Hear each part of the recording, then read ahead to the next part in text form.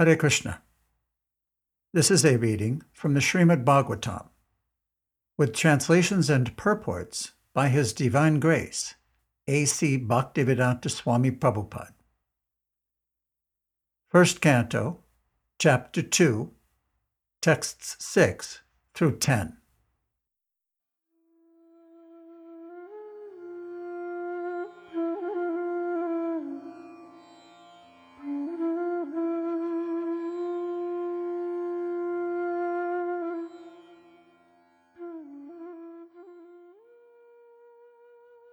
Text 6, which is the answer to the sage's first question. Savai pumsam paro dharmo yato bhaktir adhoksaje ahaituki apratihata yayatma suprasiditi. The supreme occupation, or dharma, for all humanity is that by which men can attain to loving devotional service unto the transcendent Lord. Such devotional service must be unmotivated and uninterrupted to completely satisfy the self.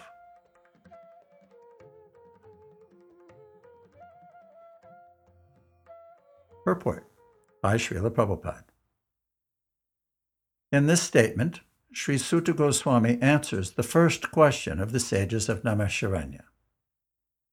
The sages asked him to summarize the whole range of revealed scriptures and present the most essential part, so that fallen people, or the people in general, might easily take it up. The Vedas prescribe two different types of occupation for the human being. One is called Pravrti Marg, or the path of sense enjoyment, and the other is called Nivritti Marg, or the path of renunciation. The path of enjoyment is inferior, and the path of sacrifice for the supreme cause is superior. The material existence of the living being is a diseased condition of actual life. Actual life is spiritual existence, or Brahmabhuta existence, where life is eternal, blissful, and full of knowledge. Material existence is temporary, illusory, and full of miseries. There is no happiness at all. There is just the futile attempt to get rid of the miseries, and temporary cessation of misery is falsely called happiness. Therefore, the path of progressive material enjoyment, which is temporary, miserable, and illusory, is inferior. But devotional service to the Supreme Lord, which leads one to eternal, blissful, and all-cognizant life, is called the superior quality of occupation. This is sometimes polluted when mixed with the inferior quality. For example, adoption of devotional service for material gain is certainly an obstruction to the progressive path of renunciation. Renunciation, or abnegation for ultimate good, is certainly a better occupation than enjoyment in a diseased condition of life. Such enjoyment only aggravates the symptoms of the disease and increases its duration. Therefore, devotional service to the Lord must be pure in quality, that is, without the least desire for material enjoyment. One should therefore accept the superior quality of occupation in the form of the devotional service of the Lord without any tinge of unnecessary desire, fruitive action, and philosophical speculation. This alone can lead one to perpetual solace in his service. We have purposely denoted dharma as occupation, because the root meaning of the word dharma is that which sustains one's existence. A living being's sustenance of existence is to coordinate his activities with his eternal relation with the Supreme Lord Krishna. Krishna is the central pivot of all living beings, and he is the all-attractive living entity, or eternal form, amongst all the other living beings, or eternal forms. Each and every living being has his eternal form in the spiritual existence, and Krishna is the eternal attraction for all of them. Krishna is the complete whole, and everything else is his part and parcel. The relation is one of the servant and the served. It is transcendental and is completely distinct from our experience in material existence. This relation of servant and the served is the most congenial form of intimacy. One can realize it as devotional service progresses. Everyone should engage himself in that transcendental loving service of the Lord, even in the present conditional state of material existence. That will gradually give one the clue to actual life and please him to complete satisfaction.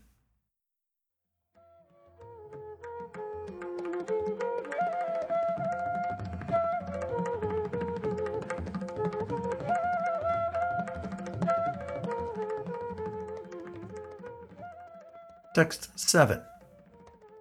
Vasudevi Bhagavati Bhakti Yoga Prayojita Janati Asu Vairagyam Jnanam Cha Yad Ahaitukam. By rendering devotional service under the personality of Godhead Sri Krishna, one immediately acquires causeless knowledge and detachment from the world.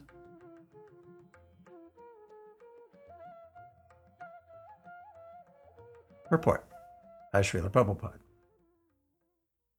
Those who consider devotional service to the Supreme Lord Krishna to be something like material emotional affairs may argue that in the revealed scriptures, sacrifice, charity, austerity, knowledge, mystic powers, and similar other processes of transcendental realization are recommended. According to them, bhakti, or the devotional service of the Lord, is meant for those who cannot perform the high-grade activities. Generally, it is said that the bhakti cult is meant for the Sudras, Vaishyas, and the less intelligent women class. But that is not the actual fact. The bhakti cult is the topmost of all transcendental activities, and therefore it is simultaneously sublime and easy. It is sublime for the pure devotees who are serious about getting in contact with the Supreme Lord, and it is easy for the neophytes who are just on the threshold of the house of bhakti. To achieve the contact of the Supreme Personality of Godhead Sri Krishna is a great science, and it is open for all living beings, including the Sudras, Vaishyas, women, and even those lower than the low-born Sudras. So what to speak of the high-class men, like the qualified Brahmins and the great self-realized kings? The other high-grade activities, designated as sacrifice, charity, austerity, etc., are all corollary factors following the pure and scientific bhakti cult. The principles of knowledge and detachment are two important factors on the path of transcendental realization. The whole spiritual process leads to perfect knowledge of everything, material and spiritual. And the results of such perfect knowledge are that one becomes detached from material affection and becomes attached to spiritual activities. Becoming detached from material things does not mean becoming inert altogether, as men with a poor fund of knowledge think. Naishkarmya means not undertaking activities that will produce good or bad effects. Negation does not mean negation of the positive. Negation of the non-essentials does not mean negation of the essential. Similarly, detachment from material forms does not mean nullifying the positive form. The bhakti cult is meant for the realization of the positive form. When the positive form is realized, the negative forms are automatically eliminated. Therefore, with the development of the bhakti cult, with the application of the positive service to the positive form, one naturally becomes detached from inferior things, and he becomes attached to superior things. Similarly, the bhakti cult, being the supermost occupation of the living being, leads him out of material sense enjoyment. That is the sign of a pure devotee. He is not a fool, nor is he engaged in the inferior energies, nor does he have material values. This is not possible by dry reasoning. It actually happens by the grace of the Almighty. In conclusion, one who is a pure devotee has all other good qualities, namely knowledge, detachment, etc. But one who has only knowledge or detachment is not necessarily well acquainted with the principles of the bhakti cult. Bhakti is the supermost occupation of the human being.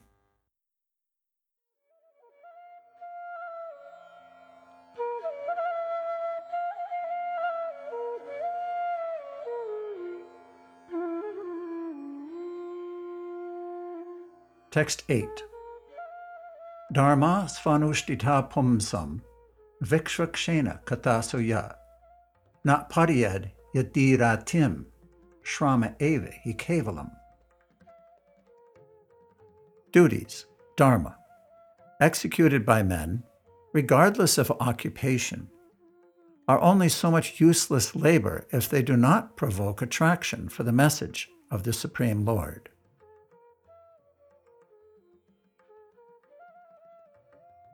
Purport by Srila Prabhupada. There are different occupational activities in terms of a man's different conceptions of life. To the gross materialist, who cannot see anything beyond the gross material body, there is nothing beyond the senses. Therefore, his occupational activities are limited to concentrated and extended selfishness. Concentrated selfishness centers around the personal body. This is generally seen amongst the lower animals. Extended selfishness is manifested in human society and centers around the family, society, community, nation, and the world, with a view to gross bodily comforts. Above these gross materialists are the mental speculators who hover aloft in the mental spheres, and their occupational duties involve making poetry and philosophy, or propagating some ism with the aim of selfishness limited to the body and the mind. But above the body and the mind is the dormant spirit soul, whose absence from the body makes the whole range of bodily and mental selfishness completely null and void. But less intelligent people have no information of the needs of the spirit soul. Because foolish people have no information of the soul and how it is beyond the purview of the body and mind, they are not satisfied in the performance of their occupational duties. The question of the satisfaction of the self is raised herein. The self is beyond the gross body and subtle mind. It is the potent active principle of the body and mind. Without knowing the need of the dormant soul, one cannot be happy simply with the moment of the body and mind. The body and mind are but superfluous outer coverings of the spirit soul. The spirit soul's needs must be fulfilled. Simply cleaning the cage of a bird, one does not satisfy the bird.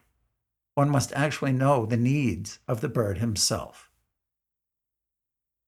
The need of the spirit soul is that he wants to get out of the limited sphere of material bondage and fulfill his desire for complete freedom. He wants to get out of the covered walls of the greater universe. He wants to see the free light and spirit. That complete freedom is achieved when he meets the complete spirit, the personality of Godhead. There is dormant affection for God within everyone. Spiritual existence is manifested through the gross body and mind in the form of perverted affection for gross and subtle matter. Therefore, we have to engage ourselves in occupational engagements that will evoke our divine consciousness. This is possible only by hearing and chanting the divine activities of the Supreme Lord. And any occupational activity which does not help one to achieve attachment for hearing and chanting the transcendental messages of Godhead is said herein to be simply a waste of time. This is because the other occupational duties, whatever ism they may belong to, cannot give liberation to the soul. Even the activities of the Salvationists are considered to be useless because of their failure to pick up the fountainhead of all liberties. The gross materialist can practically see that his material gain is limited only to time and space, either in this world or in the other. Even if he goes up to Swargaloka, he will find no permanent abode for his hankering soul. The hankering soul must be satisfied by the perfect scientific process of perfect devotional service.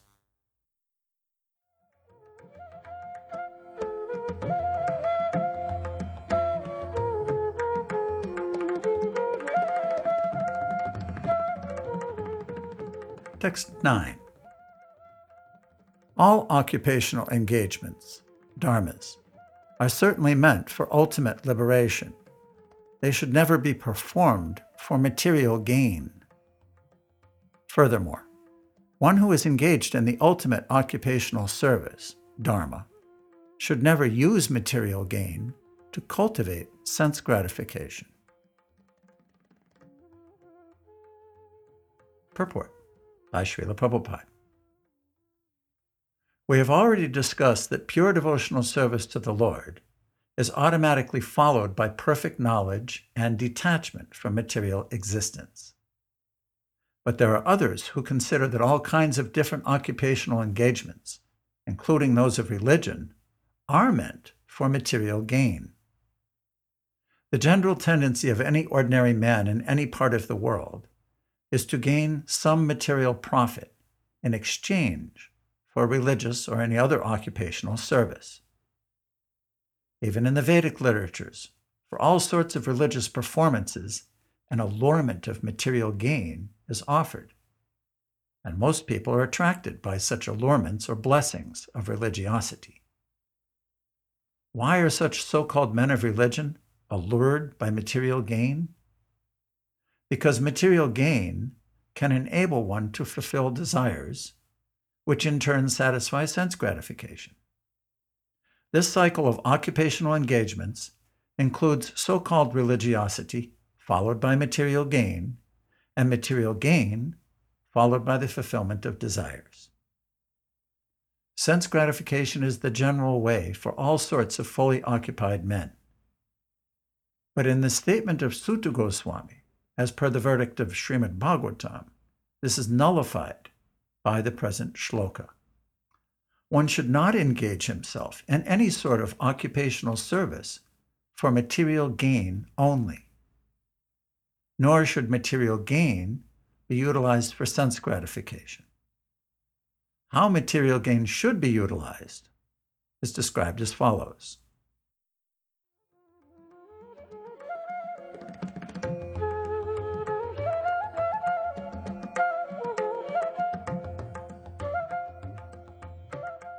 Text 10. Life's desires should never be aimed at gratifying the senses. One should desire to live only because human life enables one to inquire about the absolute truth. This should be the goal of all works.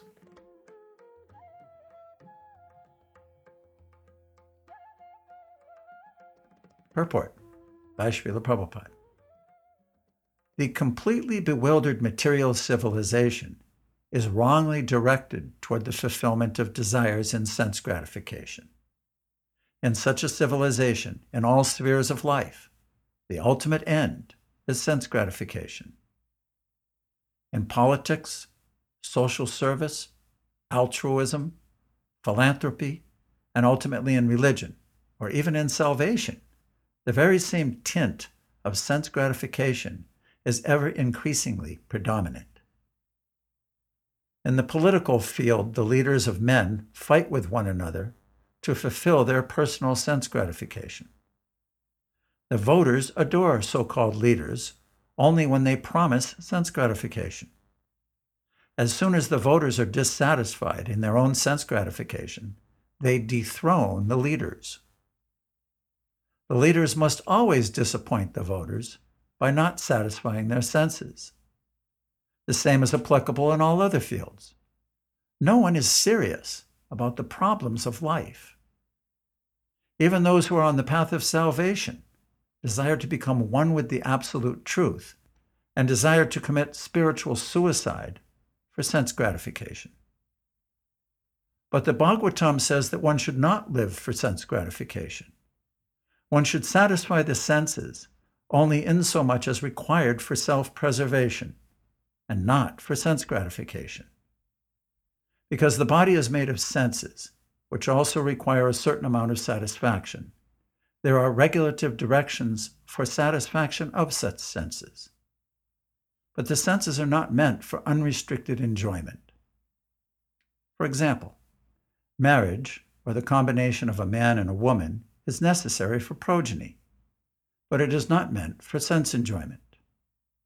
In the absence of voluntary restraint, there is propaganda for family planning.